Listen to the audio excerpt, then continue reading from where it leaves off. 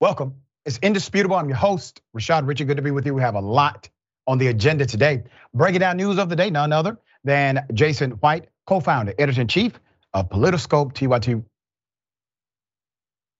TYT Rebel HQ creator, and host of many other platforms. Always fascinating to have Jackson White on the show. All right. Top story of the day. I told you what happened. I said CNN, if you put him back on the show, she will sue because he's going to lie again. That's exactly what happened. Let's put it up full mass. Okay. E. Jean Carroll is mulling filing a third lawsuit against Donald Trump. Good for her. Why? Because Donald Trump decided to do the thing that he just got convicted of doing, which is defamation. All right. So Donald Trump decided to ridicule E. Jean Carroll, his victim, during a CNN town hall on Wednesday evening, the day after a federal jury found Trump liable for sexual abuse and defaming E. Jean Carroll. Meanwhile, Trump is appealing the $5 million verdict awarded to her. That's according to a new federal filing on Thursday. All right. Now, this is really interesting because the lawsuit that actually stemmed from an assault in a Burkford Goodman dressing room. This was in the 90s. But on CNN, he called the sexual assault a made-up story. That's what he said. CNN gave him the platform to do so. He also continued to deny knowing who Carroll was, a claim he's made since she published an essay in 2019 detailing the assault. This woman, I don't know her, I never met her, I have no idea who she is, Trump said on CNN. She described Trump's Wednesday comments as old school misogyny. I am upset on behalf of young men in America, Carroll told the Times. They cannot listen to this balderdash and his old-timey view of women, which is a caveman view. Carroll still has another defamation suit against Trump making its way through the court. She's probably going to win that one as well, stemming from other comments he has made in which he accused her of making up the assault. Trump has tried to argue that since he made those comments while he was president, he can't be sued despite pending litigation. Kaplan said another lawsuit against Trump is still possible. Kaplan is the attorney for E. Jean Carroll. Everything's on the table, obviously, and we have to give serious consideration to it, Kaplan told the Times. We have to weigh the various pros and cons and we'll come to a decision in the next day or so, probably. Now, here's a new dynamic to the potential future lawsuit. CNN was aware that Donald Trump lies about this particular person.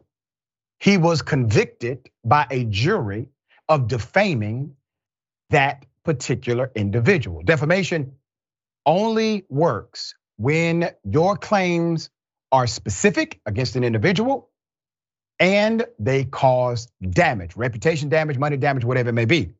CNN decided to still platform the guy. So I wonder, is Kaplan thinking, it wasn't Trump who published the content? Let me explain why that part is important.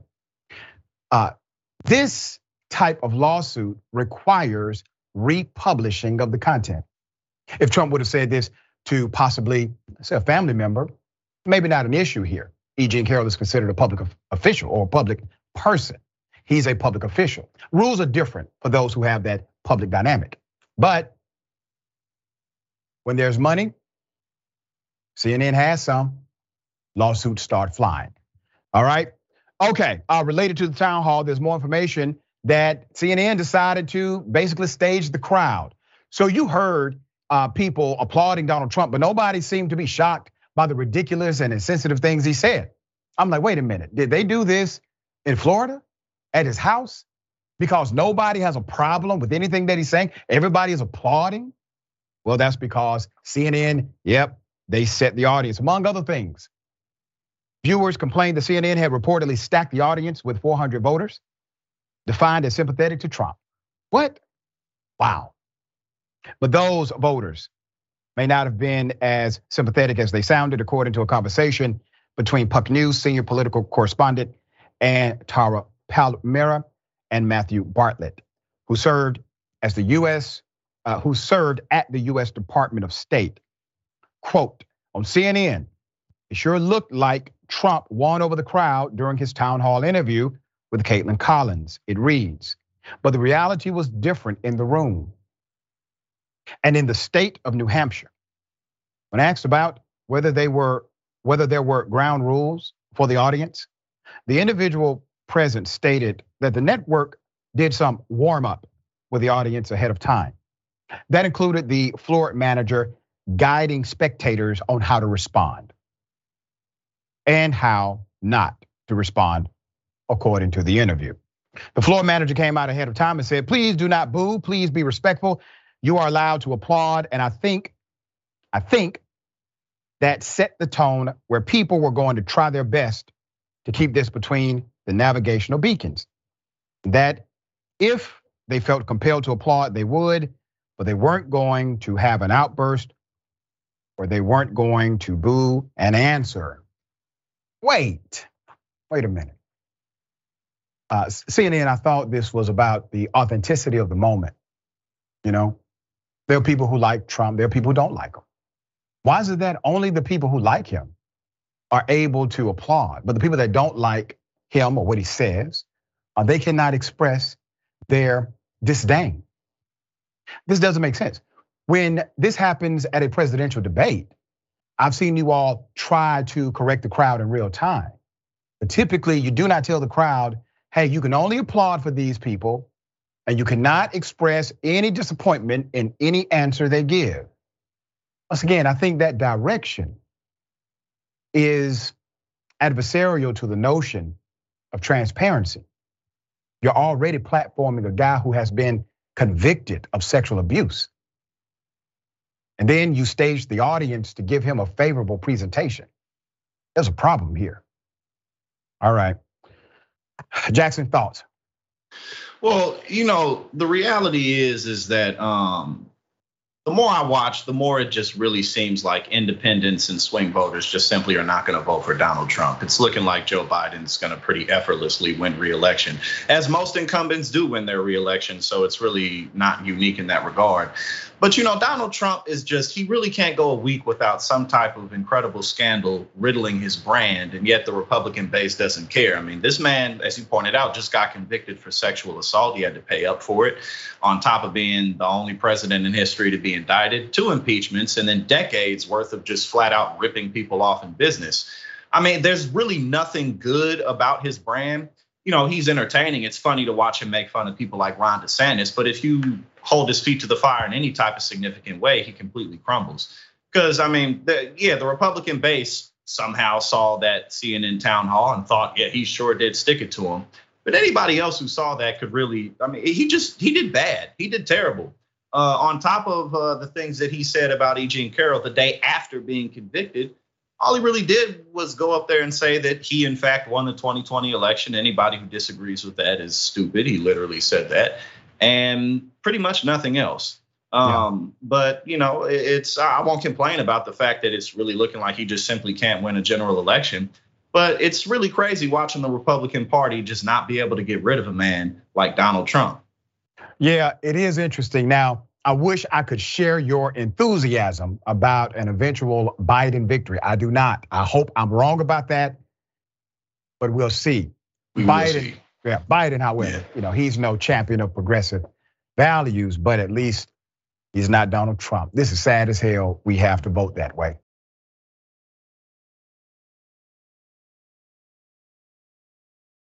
The man who killed another human being in front of other people while being recorded has finally been arrested. Let's put it up full mass. Did they send in SWAT in order to arrest him? Did they kick in the door, no knock warrant? No, they allowed himself to surrender.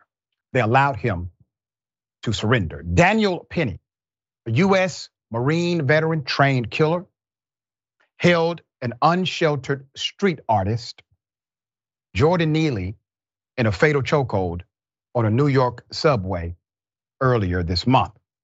He has now surrendered to authorities to face second-degree manslaughter charge. Penny left the police precinct in handcuffs and is expected to be arraigned later today. Now, I'm going to go to the video because it's important to remind you of what you saw that went viral. Here it is.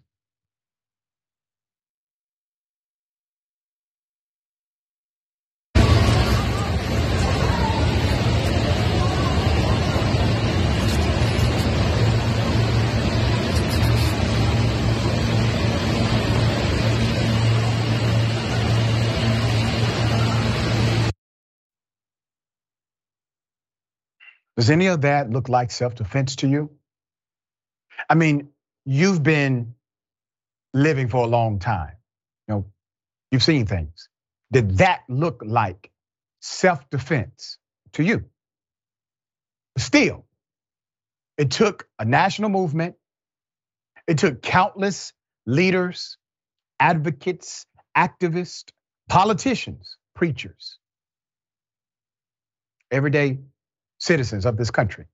It took a movement for him to get arrested. And he's not arrested with vigor. He's almost arrested with hesitation. Hey, sorry, we gotta do it. He just come to the precinct, killed a man.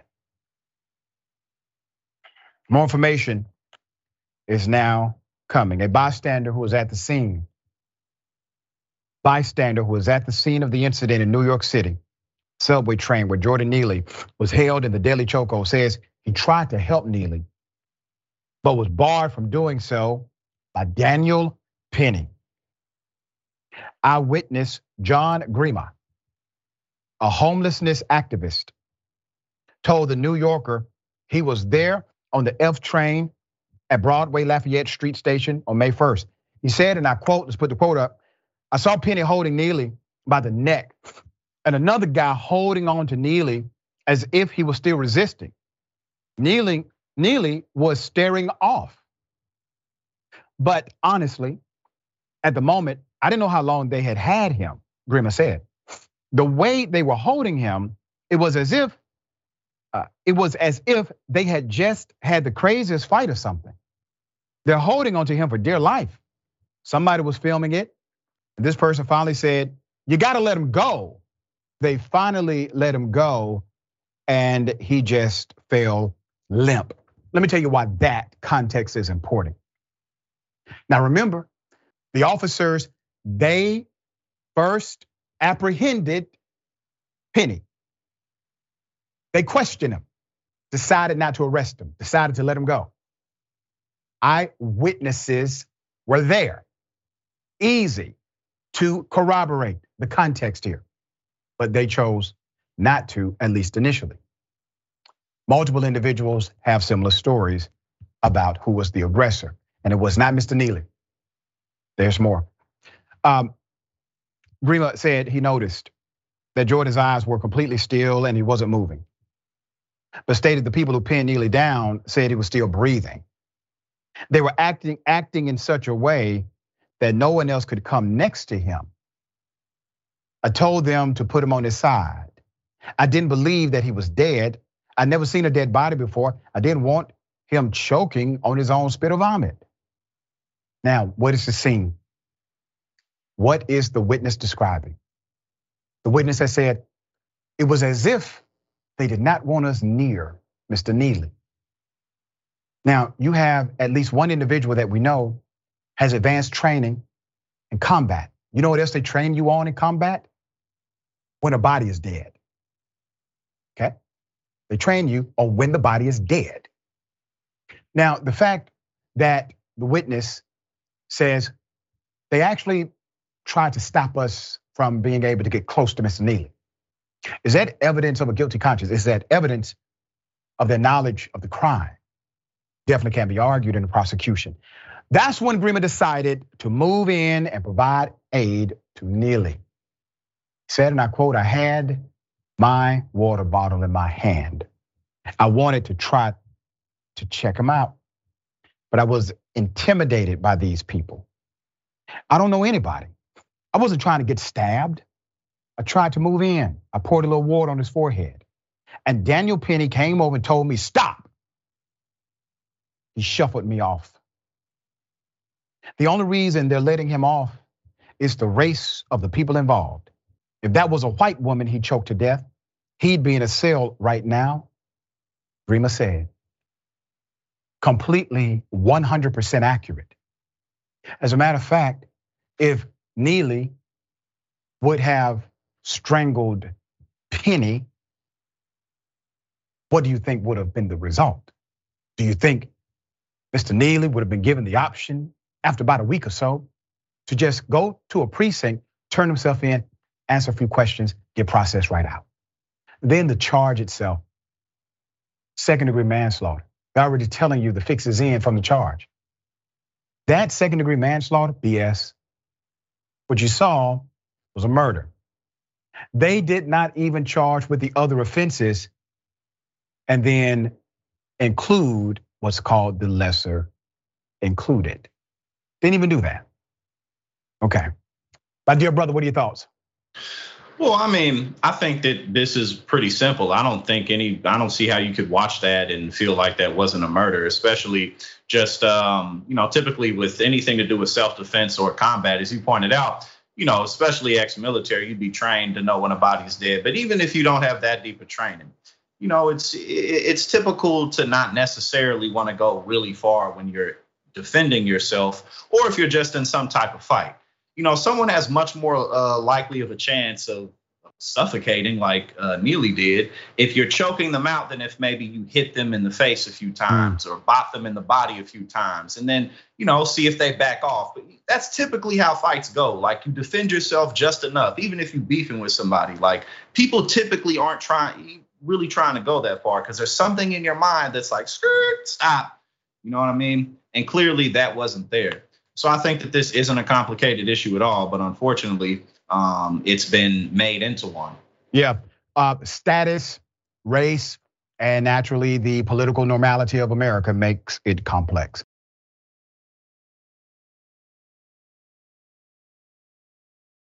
Army sergeant kills Black Lives Matter protester. He gets 25 years. Let's put it up full mass, okay? U.S. Army Sergeant Daniel Perry was sentenced to 25 years in prison this month by a Texas judge for killing a protester during the 2020 George Floyd protest. Okay. Here's Garrett Foster, right? The George Floyd protester and fatal victim. It's a damn shame, right? Sad, horrific. Daniel Perry was convicted on April 7th of fatally shooting 28-year-old Garrett Foster. Shot him 5 times before driving away. His fate was in the hands of District Judge Clifford Brown, who after hearing the evidence presented, sentenced the 36-year-old to 25 years in prison, which was recommended by the prosecution. Under law, Brown could have sentenced Foster to life if the judge chose. The trial following the murder of Foster, who also served in the military, unthreaded his killer's dark history. The prosecution made Perry out to be a racist and introducing bigoted text messages and social media posts that he either wrote, shared, or liked. The defense said their client is a man that acted in self-defense, suffering from post-traumatic disorder from his time being stationed in Afghanistan and being bullied as a kid. You see, Republican Governor Greg Abbott made public his desire to pardon Perry. We covered that. This is the governor shaking hands with indicted Proud Boy leader Joe Briggs. He gets down with the crew. So remember when we reported on this statement from Abbott? I mean, it was immediate. I mean, the guy couldn't wait to say something after the conviction, right? And he says, hey, I am waiting for the pardon department to put something on my desk about pardoning the man who just got convicted and the governor obviously not having true details about the crime, right? In Texas, the governor is not allowed to pardon. There's a board. That board, however, can make the recommendation to the governor. The governor can then sign off. So he weighs in. Texas has one of the strongest stand your ground laws. This is Governor Abbott, of self-defense that cannot be nullified by a jury or progressive district attorney. Abbott said in the statement posted to Twitter almost 24 hours after a jury convicted Perry of Foster's murder. I will work as swiftly as Texas law allows regarding the pardon of Sergeant Perry. The push comes from the defendant's accusation that Foster threatened Perry initially. However, witnesses dispute this entire story, saying they did not see Foster raise his gun. News 10 reported prosecutors argue Perry could have driven away, but chose not to. They said Perry ran a red light into an area where he could easily see the marchers before he drove into them. The crowd did not swarm him as he suggested. So the witnesses were presented. Juries are fact finders of a case. They are the designated fact finders, right? The governor, well, he doesn't like two types of individuals. He doesn't like voters and he doesn't like jury members, okay? These things are actually fundamental to the process of our courts and democracy. It remains to be seen if justice will be carried out. So the parole board, they did respond to the governor initially, which is filled with appointees by him, is still considering whether to recommend Perry for a pardon. Oh, they will, which is required under Texas law for the governor to then issue a pardon. Perry's defense team plans to appeal. Isn't that something? So what do we have now? We have an individual who kills a person who's allied with the black community. No problem. Yeah, we're just gonna make up a bunch of lies and say it was self-defense. Jury looks at the evidence, prosecutor prosecutes. No, this guy actually, the judge actually was sitting as the jury. Judge convicts, says you gotta go to prison. Good. They picked judge by jury because they thought that would be a lenient option. He looked at the law. So governor, everybody's wrong on the law? Everybody, but you. All right, Jackson, thoughts? Well, the only reason, this is all political. Allowing a man to go to prison or to suffer for taking out violence basically against a political movement and an ideology and a set of ideas would be a blow to the Republican establishment, a blow to Governor Greg Abbott. Not really, but again, just to their ideals and their ideas of what their brand stands for. And a lot of that is protecting Americans' right to self-defense, which typically usually ends up in, some white guy killing some black guy or, something along those lines.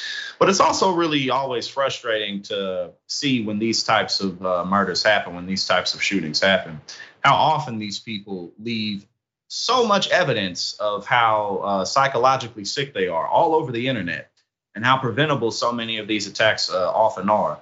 And I think that this is an area where AI technology could really come in handy in terms of, especially since him being a former service member and having a record of mental health issues, just making it easier how can we not argue to scan people's social media who have weapons of death and destruction when this type of stuff is happening so often? Yeah. So I think that this is an area where AI can really come in handy because so often you see these things happen and people leave just mountains of evidence that one day they may have done it. You're so right on the mountain of evidence. Typically these things take place. We look at historical context and say, we should have saw it coming, but nobody was paying attention. Why? All right, we got more on the other side. It's indisputable. Stick and stay.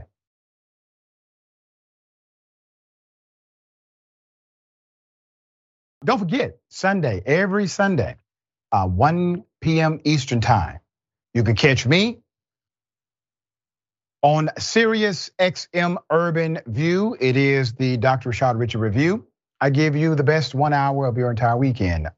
Stories that you should know about and things you need to look forward to in the week. Sundays, 1 p.m. Eastern time, channel 126, Sirius XM Urban View. Ladies and gentlemen, I wish a Karen would. You want to call the police on them for having a barbecue on a Sunday. I feel free!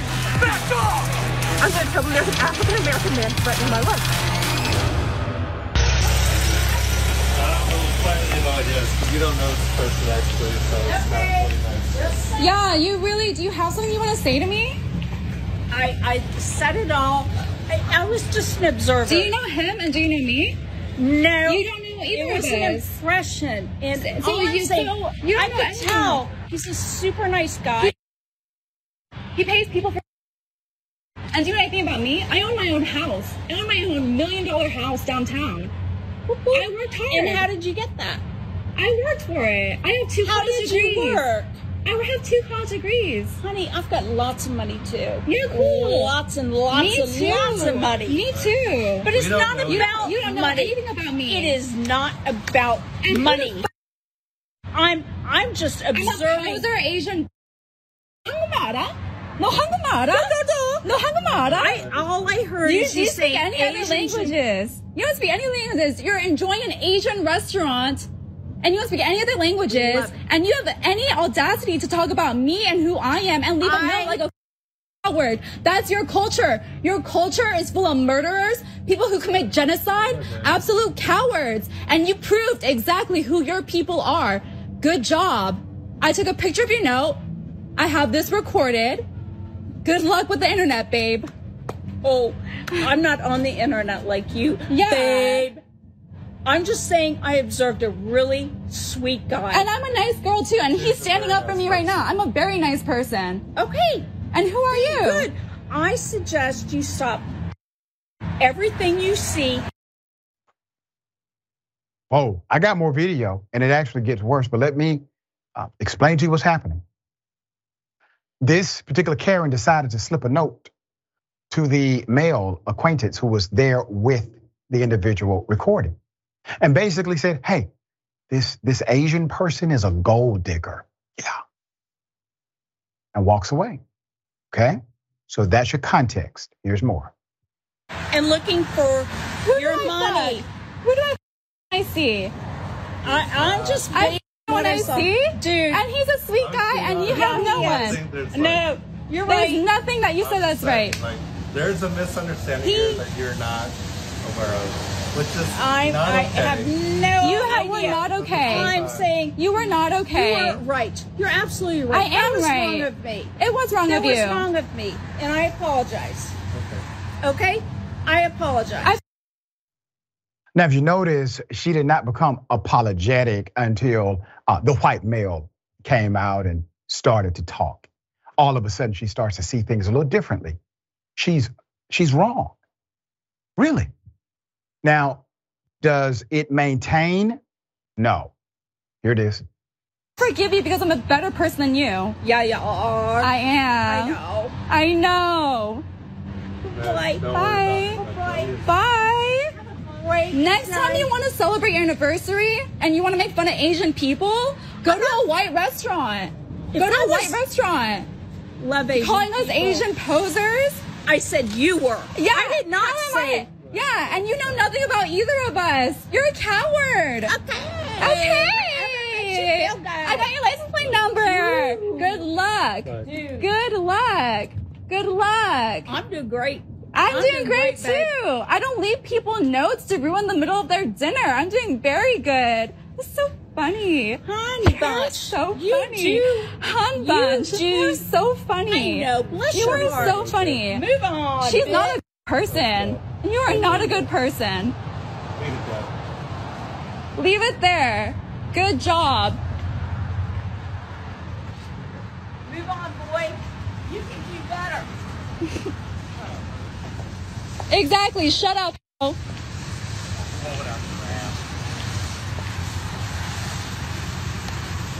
Nothing to do with Asian. It has to do with Then why me. mention Asian in the notes? You should did, have said Asian because in the you note. said, have you ever seen that Asian show, Money? In the car. It's a show about Asian people. It's literally an Asian show. Not really. Centered around Vietnamese and Korean people only. How is that not an Asian show? Oh, and this is not an Asian restaurant? It's an Asian restaurant. Honey, she's on social media. Go get a life and a job. I have a life. That's why I don't need to leave notes. WRX 9668. Suck it, bitch. Don't worry. The audacity of this level of Karenicity. The woman is literally in an Asian restaurant, eating Asian food, celebrating Asian culture among Asians. A white man walks in who has an Asian woman with him. She decides to take an Asian pen that's owned likely by the Asian company, write on the napkin from the Asian company, restaurant, and hand it to the white male. That the person you're with is a gold digger. So let me just say this.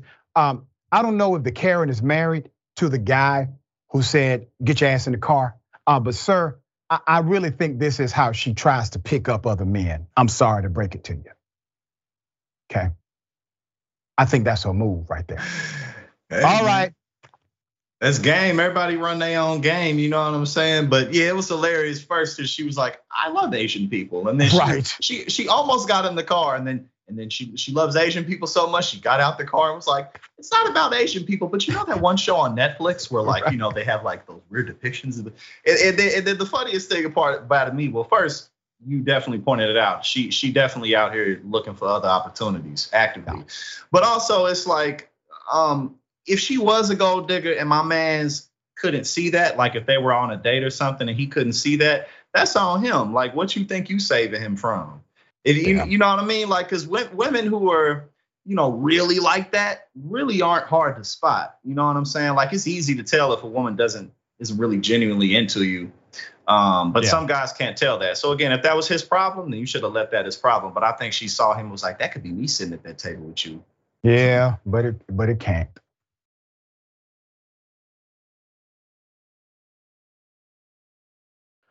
One of the saddest stories you will hear. Very difficult to report on this. Let's put it up full mass. A drunk driver kills a bride who just left her reception. A wedding took a tragic turn for the worst when bride Samantha, they called her Sam Hutchinson, was killed, and her groom, Eric Hutchinson, left seriously injured just moments after leaving their wedding reception. The blushing bride was photographed grinning ear to ear right before a drunk driver rear-ended the golf cart, taking the newlyweds to Folly Beach around 10 p.m. that Friday night. They were happy. Look how happy. Look at that. The driver of the car, 25-year-old Jamie Lee Komorski, was arrested and charged with 3 felony DUIs, resulting in great bodily injury or death, and 1 count of reckless homicide. She was traveling 65 in a 25. The golf cart was thrown over 100 yards. It rolled several times, once hit on impact. You know, her blood alcohol level was 0.261. That's 3 times over the legal limit. And she was speeding. The former taco eatery waitress was allegedly so intoxicated during the crash that she appeared confused, telling responding officers, all of a sudden something hit me, and repeatedly saying, I did nothing wrong, according to the incident report. The report filed by Folly Beach Police Sergeant Zach Halpern reveals that Komorski admitted to having 2 drinks an hour before the accident, a beer and a tequila pineapple. When Halpern posed the question to her how drunk she was between a scale of 1 to 10, she said he heard her mumble that she was an 8 right before demanding a lawyer. Okay, let's put up the pictures of the groom. Man, the groom suffered a brain injury, was recently released from the hospital after undergoing 2 reconstructive surgeries to repair fractured bones in his legs, face, broken vertebrae. He's now recovering at home, planning his wife's funeral. 2 of the groom's relatives were also in the golf cart during the crash. They were hospitalized as well. Let's keep the picture up. Couple of things here.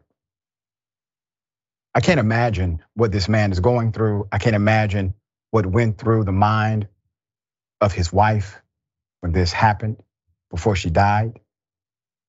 But I can tell you that within 24 hours, these individuals experienced the best moment of their life and then the worst. Okay? Best moment and then worst moment. This is a danger when we're not self-aware, self-analytical about our own condition. Anytime you drink so much that you're willing to drive and speed and show reckless disregard for life, you have a problem. And I'm not talking to you, I'm talking to the person who did this. And anyone who would get behind the wheel while being in that condition. I'm talking to you from the perspective of a man who's been there. I haven't had a drink in, 7 years? Because I didn't want to be that person. So I want you to think about decisions that may seem small.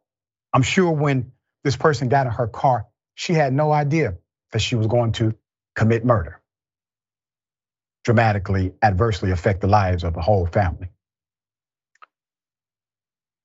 A GoFundMe has been set up. Let's put it up. GoFundMe page launched by Hutchinson's mother will help pay for the bride's burial, medical costs for the groom and his family. She wrote on the GoFundMe, I was handed Eric's wedding ring in a plastic bag at the hospital 5 hours after Sam placed it on her finger. And they read each other their vows. Eric has lost the love of his life. Jackson, thoughts? Well, as you pointed out first, this was incredibly avoidable. And what's important is that this type of behavior it takes time to get that comfortable. Oftentimes we know what we should and shouldn't do, especially in terms of what could and could not be dangerous. But driving very drunk isn't something that people just kind of willy-nilly do. It's typically something that you're a little bit too comfortable doing, maybe under the influence. Maybe you weren't 3 times over the limit. But again, in order to be in a mindset and for there to be nothing in the back of your mind telling you to stop, that typically takes time. Yeah. And also, as you pointed out, in 24 hours, they had the best and worst moment in their lives. But, this really shows how fleeting life can be. And it really puts into perspective how much life really is right now. And there's so many things that we can look over and miss and not be present for because we assume that we can get to them later. And it is true that we can't always tend to everything. We all only have 24 hours in a day. However, oftentimes the things that we hold most dear to us become the things that we take for granted. That's right. So, that's just how life is. And you gotta be able to appreciate everything you have. That's right. A wise mentor told me one time, God rest his soul. He said, they tell you that experience is the best teacher. He said, that is not true. Experience is the ultimate teacher, but learning from the experience of others is the best teacher. All right, we got more on the other side. Indisputable, stick and stay.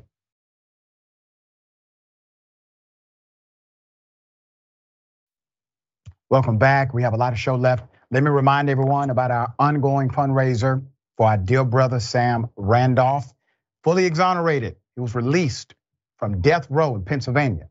He served 21 years for a crime he never committed. Never did it.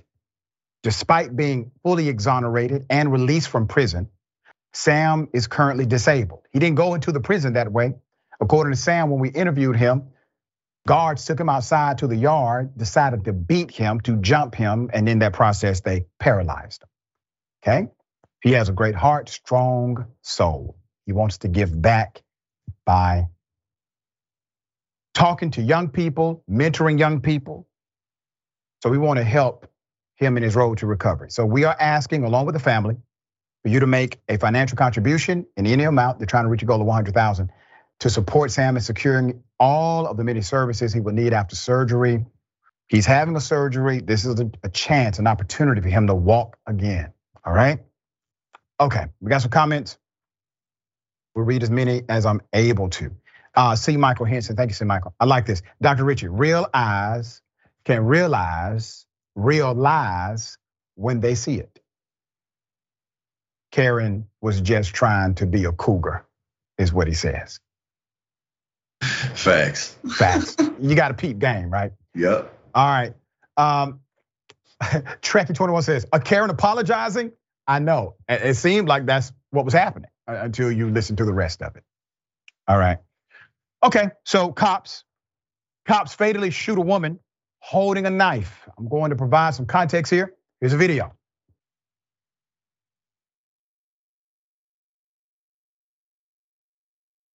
Back here for me. Watch, knife.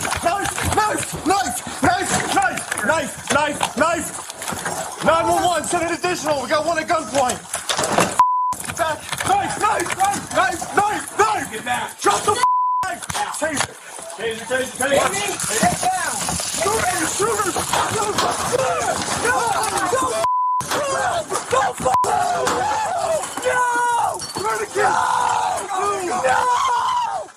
No! What the f***? Get off of her! Get off of her! Don't kill me! Don't kill me! Don't kill Put up the picture full mask. Newly released body cam footage shows New York police shooting and killing a woman after she pulled out a knife. Cops were responding to a domestic dispute regarding the victim, Jamie Feith, and her partner, who has not been named and probably will not be named. They were initially able to de-escalate the conflict between the pair, according to the report. So the tense footage of the April 29th, 2022 killing of Jamie was released by the state attorney general's office. This came from their special investigation division. On Tuesday, as the office looks into the police shooting. In New York, incidents in which civilians are killed during encounters with police are subject to investigation by the state attorney general. At the time of the shooting, Jamie, 34, lived with her partner and their 3 young boys in Hyde Park, a town nearly 2 hours north of Manhattan. Okay. As Hyde Park police officers, Joshua Kemlich and Brian Sweeney, and a state trooper named Christopher Miller spoke with Jamie following the conflict. She armed herself with a knife and attempted to stab the officers, according to state police reports. The Hyde Park Police Department told the Post they have no comment due to the ongoing investigation. Now, let me show you some other incidents where civilians may have presented to be a threat to police, but they were not killed. In fact, they were apprehended with little or absolutely no injury at all. Remember this? Drop the gun! You got any eyes, Sergeant? What's that? You got any eyes? I can't see. She's sitting right behind the bed. Yeah, but she's on the other side of the bed. Oh, I think that's It's a black revolver. Stand a visitor. Drop the gun! Drop the gun! Drop the gun! Just drop it. Just put it on the ground and slide it away from you. Drop the gun! No. I got you. You can't open from the outside. Hey, here. Yes. You want to practice over with this? Can you open it from the outside? Yes, you open the gun from the outside. Drop the gun! Watch out. We got time. Back up. We got time. We got nothing but time, guys. Can we evacuate some patients from the adjoining rooms? Can we do that or no? Drop the gun, man! I got a good angle right here. Drop the gun! Drop the gun! Man, hold on. You gotta build dialogue. Man, tell me what's going on. I don't want to hurt you. We don't want to hurt you. Tell me what's going on. Just talk to me. Talk to me. What's going on? Why can't you drop the gun? Why can't you drop the gun?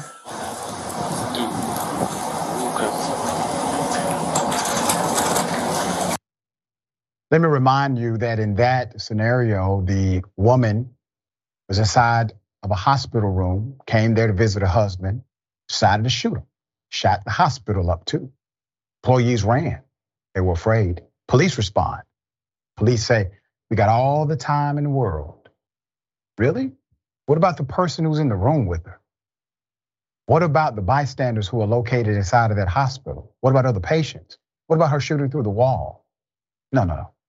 They got all the time to make sure she survives. And she did. What about this one? This individual that you're about to look at actually stabbed police officers. Let's put them up. This was in Georgia. He was already wanted for murder. Murder and home invasion. His name is Matthew Lanez. He stabbed a Sandy Springs, Georgia police officer 6 times. He got close enough, stabbed him, multiple cops inside of the house. He runs down, he stabs them, they are all off guard. He stabs them, and then they proceed to fight him. He does not die. He gets apprehended by the police. You see, this is why uniformity in policing is required. Why are these things so different, massively different? Because police are able to utilize this wide and virtually unlimited range under some context to implement justice. That's unfair to the people who deserve to live, but their death becomes justified in that perverted context. All right, Jackson, thoughts? I mean, there were multiple police officers. She's a woman. All she had was a knife. They have tasers. Not only do they have guns, but they have tasers. They have nightsticks. They have a variety of other things that they could have used, including just ganging up on her and taking the knife out of her hand and, maybe even pinning her to the ground or putting her in the chair, something like that. But her being shot just simply wasn't necessary. And you can tell, you could hear and feel the fear in his voice. When he did shoot her and when he said shoot her, like he didn't, like it was his first time in a situation where he had to deal with pressure. Yeah. So that was just incredibly avoidable. And anytime anything like that happens, it really is just a tragedy. It's so sad. When you call 911, you're calling a gun. And I want people to feel comfortable calling 911 when they have to, because sometimes you do. But we have to be prepared for our lives to change dramatically from that call, and that's unfortunate.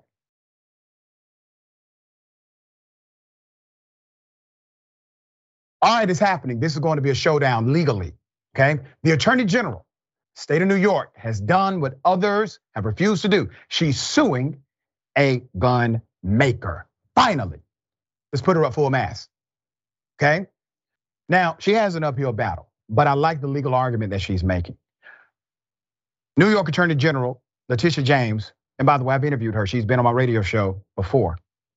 She has filed a lawsuit against the maker of a gun safety part that she claims Buffalo shooter Peyton Gendron was easily able to remove to carry out his deadly rampage. The lawsuit, which was filed Thursday, just 3 days before the anniversary of the racism-fueled shooting, was brought against Mean Arms. I want you to remember that name, Mean Arms, for its magazine lock part called the MA lock. Now, I'm going to take you back to the reaction of those who are family members of the deceased. They get to make their victim impact statement like anyone else. Here's how it went. I'm not gonna be nice. My name is Barbara Massey. I'm Catherine Massey's sister. You killed my sister. Cat, I'm gonna tell you about my sister, Cat. Cat weighed 110 pounds, 72 years old. Cat would do anything for anybody, anytime. Cat was intelligent. She was a teacher. She was my best friend. She was anything at any given time. Cat was a protector. Cat liked to be. My son called Cat triple black because she was so proud of her heritage. My nephew said Cat was a saint among sinners. My sister, Catherine Massey, was a great person. Cat didn't hurt anybody. None ain't family did. You gonna come to our city and decide you don't like black people. Man, you don't know a damn thing about black people. We're human. We like our kids to go to good schools. We love our kids. We never go in no neighborhoods and take people out. Don't do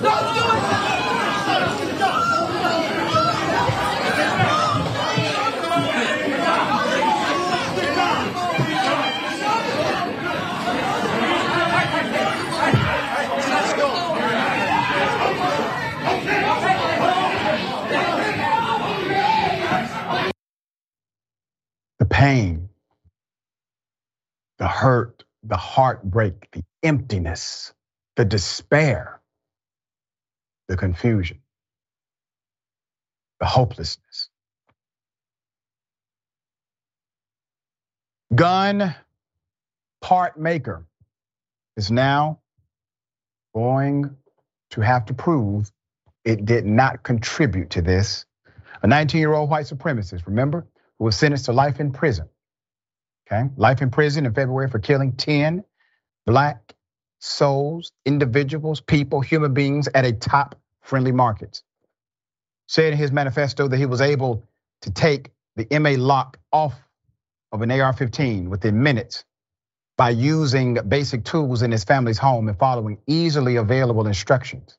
The Manhattan Supreme lawsuit alleges. The killer then added a 30-round detachable magazine that he used to kill the 10 victims and injure 3 others. All within just 2 minutes, the filing alleges. James says Mean Arms knew that its device could easily be removed, and it even had instructions on how to do so on the packaging. Yet it still advertised the item as making a gun compliant with New York laws designed to curb mass killings, the suit claims.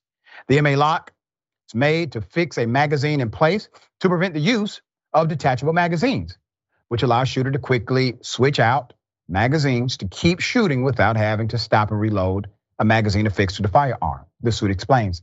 We cannot undo the devastating harm that was done, but this lawsuit against Mean Arms is part of our ongoing effort to pursue justice for the 10 innocent lives that were unjustly taken, James said. I'm so glad she's doing this.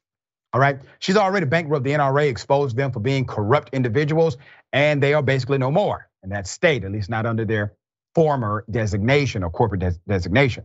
So the killer pleaded guilty to murder, all right? No question about who did it, and hate-motivated terror charges for the May 14th, 2022 tragedy.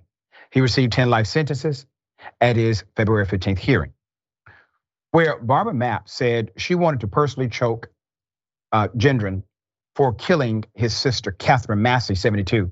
Mean Arms didn't immediately return a request for comment on Thursday. They may have something to say about this in very short order. But let me explain the law. In 2005, the United States Congress passed the Protection of Lawful Commerce Act, or Lawful Commerce in Arms Act. One, it is a federal law that provides broad immunity for many lawsuits to manufacturers, sellers, and importers of qualified products.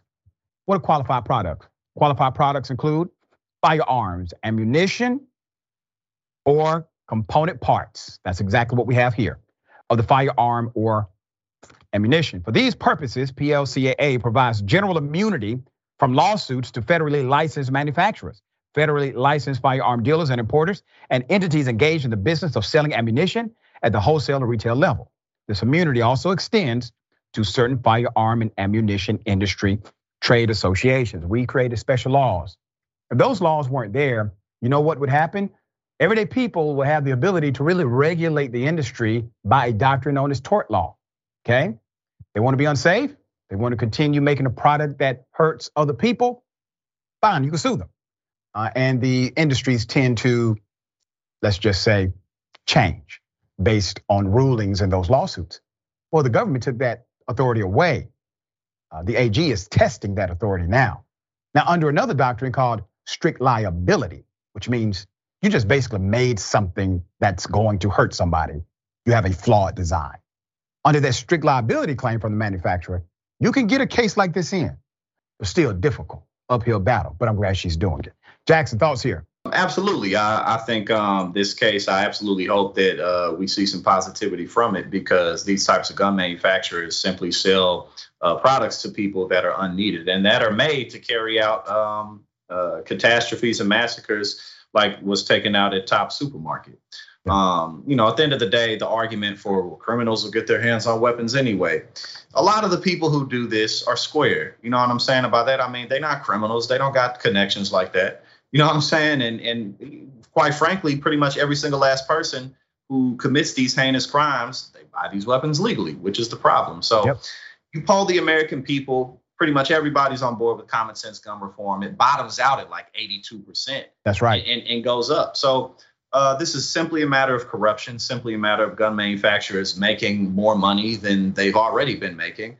And we need more people like Letitia James in positions who can deliver lawsuits like this, because once that floodgate opens, more and more positivity can come from it. That's right. Well said. We got more on the other side. It's indisputable. Stick and stay.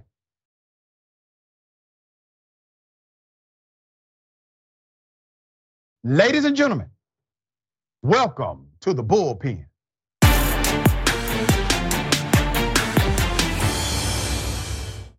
Now, in April of 2022, things started to go sideways. I'm recording all this. Move out of my way. Get out of my way. I'm calling law enforcement now. I'm calling law enforcement against you all now. Unsurprisingly, it wasn't long until the Hardys started gaslighting Derek into thinking he owed them. They felt entitled to business decisions. They felt like the home was theirs and he was just living in it.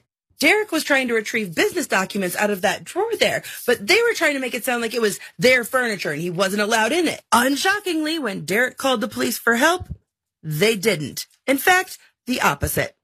Now, after this incident with the Hardys, Derek tried to file a stay-away order, but in court, the women all said that Derek was the one who attacked them. Even though there was video, who do you think the judge believed? The judge actually flipped the order, and Derek was forced to leave his home. Legally, everything is in Derek's name. Wow. We did the story, Mr. Derek Williamson, earlier this week. Many of you are familiar with the story because it has been all over social media. We have Derek on the program today. Derek, good day. Welcome to Indisputable. How are you? Hey, doing wonderful. Glad to be here, sir. Glad to be here. Glad to have you here. Now, there's a lot of content and context inside of this story. And I want you to do the best you can by explaining top to bottom. How did this happen? What was the back and forth? How did they get you out of the property? And where are we today? Absolutely. So yes, sir. So this all started in the year of 2021. Janet Hardy has a daughter named Jordan Hardy. Most of you have seen Jordan in the videos that I posted. But Jordan Hardy actually ended up having an unplanned pregnancy. And thanks to Nerdy Pig and Panda, she's wonderful. But this was just a little bit of misinformation, and a very vital element in this case is that Jordan Hardy had an unplanned pregnancy, and her father, Jay Hardy or James Hardy, dictated that the child had to be terminated, okay? And Jordan said that she could not do that. I was very close to the family. He said that if you would not terminate the child, then you are not going to be here, and so things got crazy. So then they reached out to me because they knew me very well. I was actually helping Jordan because she had a really tough substance abuse problem, and just trying to just give her some good insight and counsel, try to keep her on the right track, try to help her to get out of that. And she, she overcame it. And long story, a lot shorter in reference to that, I stepped in order to save the child's life. So that's how we ended up cohabitating together. I allowed them, Janet and Jordan to move in with me on my property in order to get them out of the stress and things that were going on with their father, okay? And so that the child can be delivered. So that's how we initially all started cohabitating together to help them, because they didn't have, they said they didn't have anywhere else or anyone that can help them and support them that they're familiar with. Okay, so let me ask you this. Who are they? How do you know them? So the Hardys, I'm the former director of one of the biggest food banks in the city, and they were volunteers. They helped all the time. They always showed up. They dedicated time. They gave. They served. They cooked for their people, and just very, very just supportive of the ministry in general. And as time went on, I would begin to notice them, and they would help, and people liked them, and they were just givers in every sense of the way. And then I began to get closer to family, because when Jordan was presented to me with the issues that she had, in order to step in, Janet said, "Hey, I believe you will be a really good influence in her life. I believe that she respects you, she sees, she listens to you, and I really need some help with her." And so bottom line is that's how I began to get to know them, just through ministry, just through them serving and helping. And and me thinking that that was the genuineness of them, right? Yeah, I definitely understand that. So you all are connected. You all share a faith, right? Context. They were active in the ministry, the food bank ministry that you were the director over. That's very good work. Happy to hear you doing that. And also with your animal sanctuary. So this came together, I'm sure, because of your background. It seemed like a perfect fit. Am I right? Yes, sir. Absolutely. Yes, sir. Okay. When did things go south?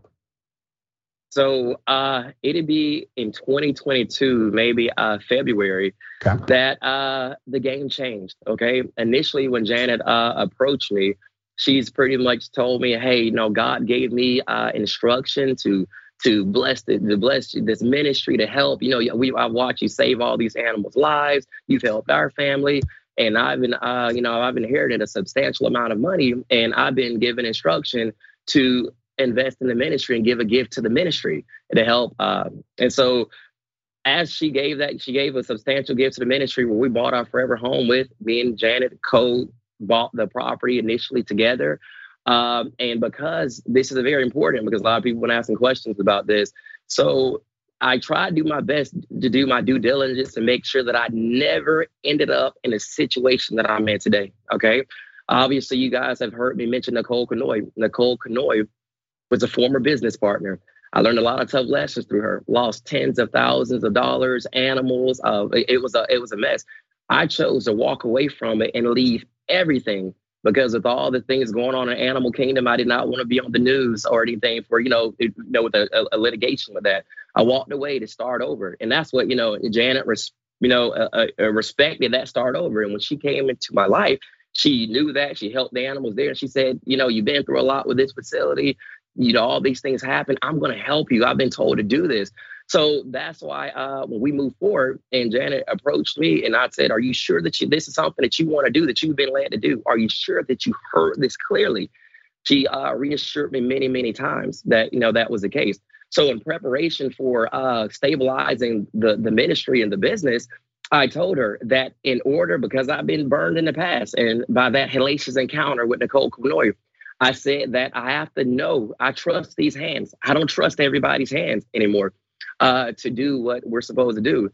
The business the ministry must be on the deed. The deed holder must be the company, because that's very clear who owns the land, who owns the assets, and it belongs to the ministry. So it belongs to the animals. So it was very clear. My name nor her name are currently on the deed now. It is my company's name, signifying that the animals in the ministry are the true owners of that land. And we made that clear with an immediate deed. At a closing table, we made sure to make that clear. So if anything ever came up, I did my due diligence. I thought, at least, that to protect us, because the deed was supposed to be clear, and obviously we're going to get into it's not. Yeah. Well, it seems to be clear based on my research, but others cannot clearly say that. And I'm trying to find the disconnect. So when a deed is unclear, it is unclear based on transactional history. So you can literally look at a point in the journey of the deed and say, see, this is where it gets sticky. There's no such point here. Am I correct? That is correct. Absolutely.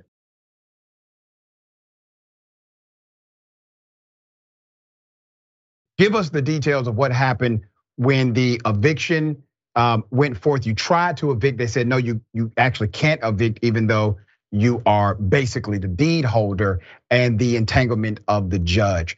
Tell us what happened. So that's very interesting, okay?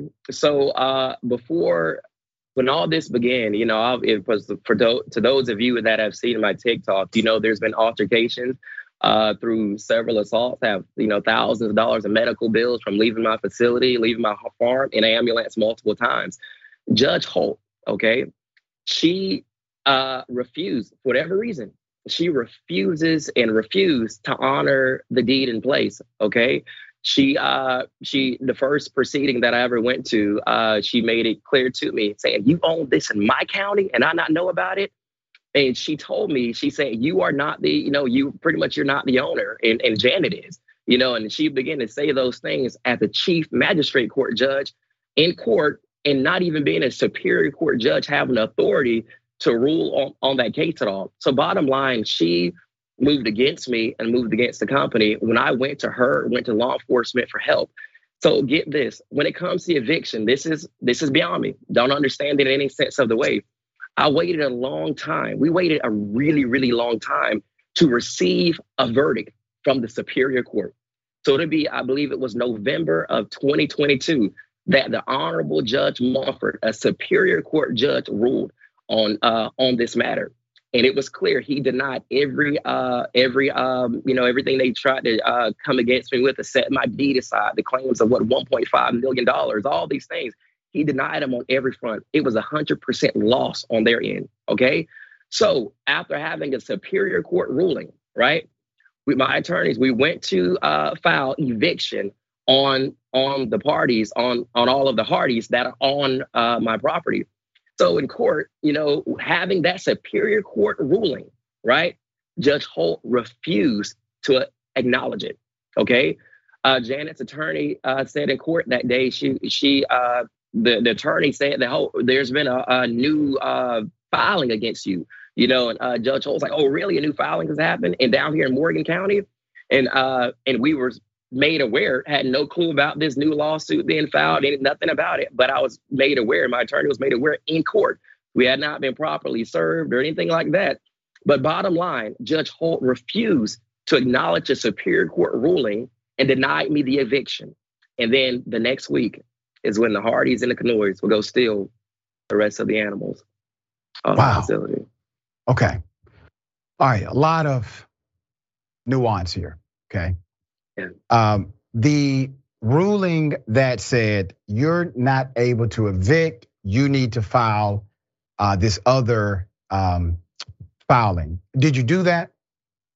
Because there's been so much litigation and things, my attorneys have said that we're just going through the civil matter of the deed. Because pretty much they've been giving us such a hard time, and no matter what we file, no matter what we do, no matter what case law is, they're not hearing it. So my attorneys have said, let's just focus on the massive case that should cover everything else, because they're denying everything on every front. Anything we try to change venue is denied. We try to file anything is denied. So we're just trying to go for the big case now, is what my attorneys are advising.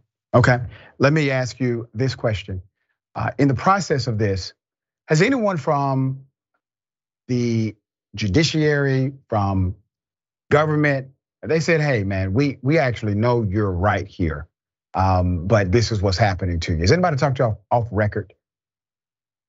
No, sir. No one's reached out to me at all, So that's why I've been on social media just trying to tell the story and trying to get help. We need help.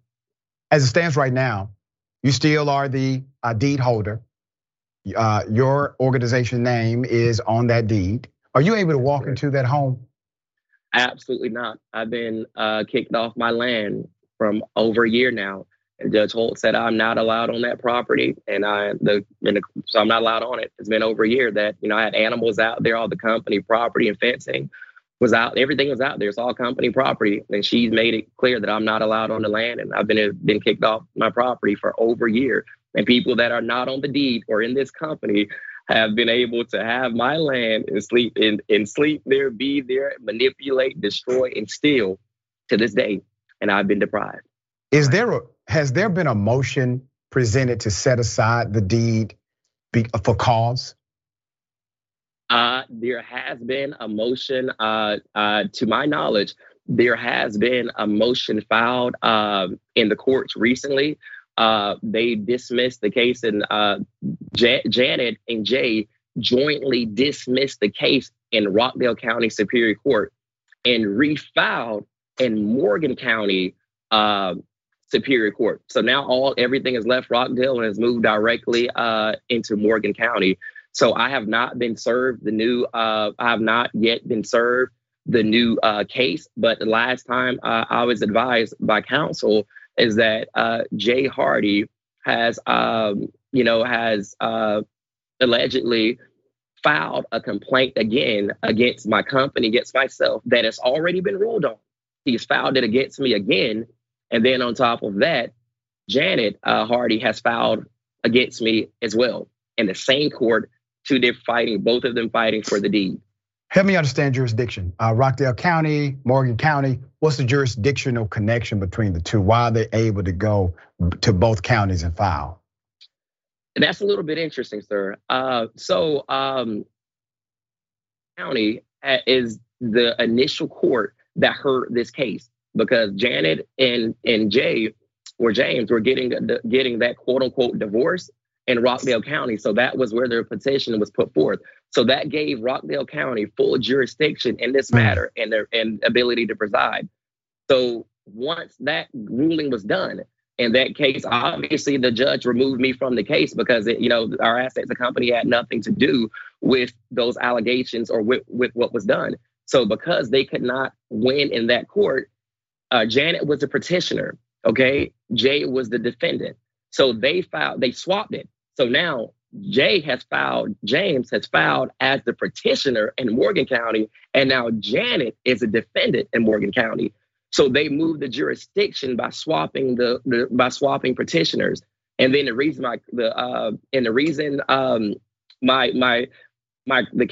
other cases that I had should have been moved out of Morgan County because it was a conflict of interest. Wow. All right. I do think there's possibly manipulation, like you have suggested, connected to how they're maneuvering, which, by the way, that's not in good faith. And typically that's a no-no in courts. We call that judge shopping, and typically it is frowned upon, right? Today, you are not at your property. Litigation is ongoing. What is your attorney saying will probably be the remedy, or what is your hope? My hope is because having a phenomenal counsel, they've been doing a great job. She's really been doing amazing. But because the judges, are not adhering to case law, to the facts, to these videos, to the evidence, to the medical records, to the deed, they refuse to acknowledge it. It's like that's why we've come here to see if there can be some accountability to these judges to honor the law. They refuse. And my attorney cannot make them act justly in my case. They choose to, I've exposed a lot of the corruption here. They refuse to do the right thing and honor the case law. Because we're dealing with a property dynamic that may have elements of racial discrimination, why hasn't your attorney petitioned the federal courts to supply jurisdiction here? So based off my understanding and my attorney, she's doing civil defense. So she's pretty much making sure that when they're trying to, they've arrested me, they've done all these things, framed me, and she's been defending that and trying to just defend the quote unquote deed itself, even though everything is secure. So she's been focusing all her time, energy, and effort. The firm has been just doing civil defense, and there's keeps on being new cases filed, new charges against me just coming up, and she's just been triaging it and just focusing on the big things until a civil defense, until another attorney comes in, has an ability to hold governments accountable and do civil suits against the Hardys. I definitely understand that, because the suits are coming in, she has to be responsive. That's going to take a lot of paperwork, a lot of attention. You got to have another attorney to do the other part. I do highly recommend that part of your at least thought process takes it to the federal courts. I'm not an attorney, I'm just in law school. All right, so I'm not giving you legal advice, but definitely it seems as if it has to get out of this local bubble for there to be an objective review of this case. All right. For those who are watching, do you have a GoFundMe? Yes, sir, we do. All right, give out that information. So the GoFundMe is, if I'm correct, is help Derek stop the Hardys from stealing his farm. All the links are on my TikTok, my Facebook. TikTok is at Derek4 Wildlife 007. So the link is there, and everybody's able to click on that. But it should say, help Derek stop the Hardys from stealing his farm. It should be the GoFundMe. We're going to bring you back for an update. I think things are going to move in the right direction, even if they don't move as fast as they should. Keep us updated on things we need to know, dear brother, okay? Absolutely. Thank you so much. I appreciate y'all having me on the show, and thank you for everybody supporting this cause. I appreciate it. I appreciate you. All right. Remember, take care of yourself, take care of each other, take care of the planet. Remember, the truth is always indisputable.